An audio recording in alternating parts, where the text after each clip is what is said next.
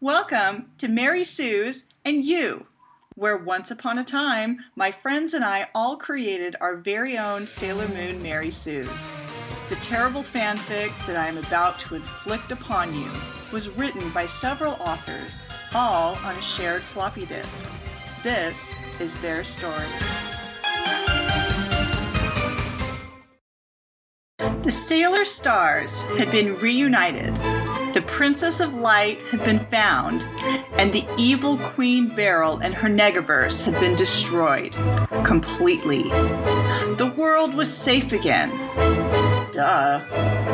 And after the final battle, the brave Sailor Stars returned to their daily lives with no memories of their previous encounters. 2 peaceful years passed, but soon a new threat loomed on the horizon. A powerful, deadly enemy, far deadlier than anyone could imagine, even in their most violent nightmares. So, this begins Sailor Stars D, the drama. Written sometime in 1995 by my friends and I. Some names have been changed to protect the guilty parties.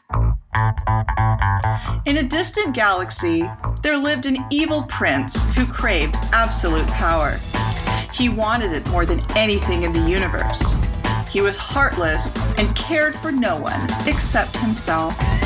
His name was Darkspire, Prince Darkspire. The young prince was tall, slender, muscular, and extremely handsome. And at this point in our story, I should point out that we have not quite mastered the show, not tell rule. Anyway, his face was drawn into an evil, sadistic sneer. He had icy cold black eyes and slick, ebony hair. He stared coldly through people. Nobody was good enough for him. The only person he respected was his general, Lady Sever. She was a beautiful woman with a slender hourglass figure and long black hair. Yet she was just as evil and sadistic as her commander. Her most deadly feature was her evil, burning eyes. They were filled with hatred and could pierce your very soul.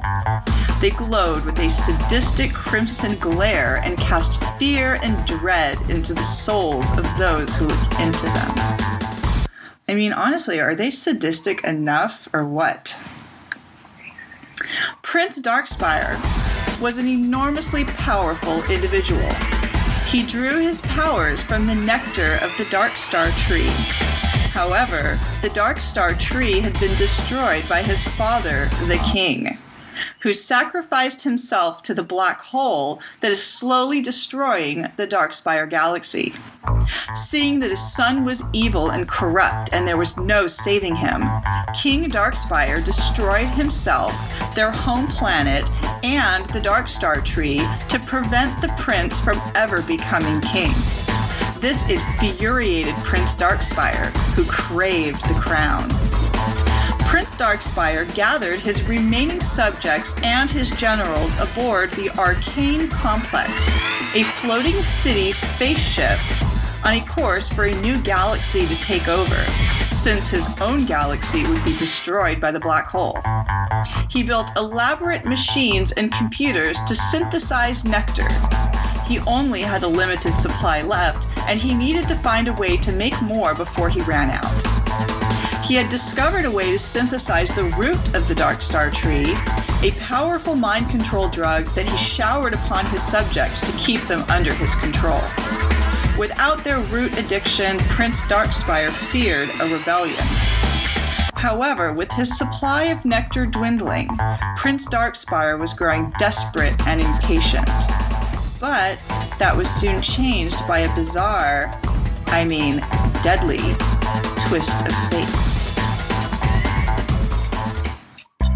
Sailor Golden Star, that's me, plunged underwater and began to sink rapidly. As she panicked and reached for the surface, voices echoed around her. They spoke of a mysterious power crystal, the luminescent blue allium crystal. As she was drawn deeper into the darkness, strange symbols swirled around her. Sailor Goldenstar recognized the symbols as an ancient dialect, but she couldn't translate it well. However, she knew that she had found something extremely important, and she had to return to the surface immediately. As hard as she tried, though, she just sunk deeper and deeper. Just when she thought she was going to drown in darkness, Kristen woke from her nightmare, sweating, heart pounding, and gasping for breath. What a horrible nightmare! What was that uniform? Something about it feels strangely familiar. She stared out of her window toward the starry sky. As Prince Darkspire drew near the Milky Way, his sensors detected an immense power source, the luminescent blue allium crystal. He summoned Lady Sever and her daughter, Stella. Stella looked exactly like her mother, except for the fact that she lacked her mother's eyes. She was very beautiful and extremely powerful and intelligent.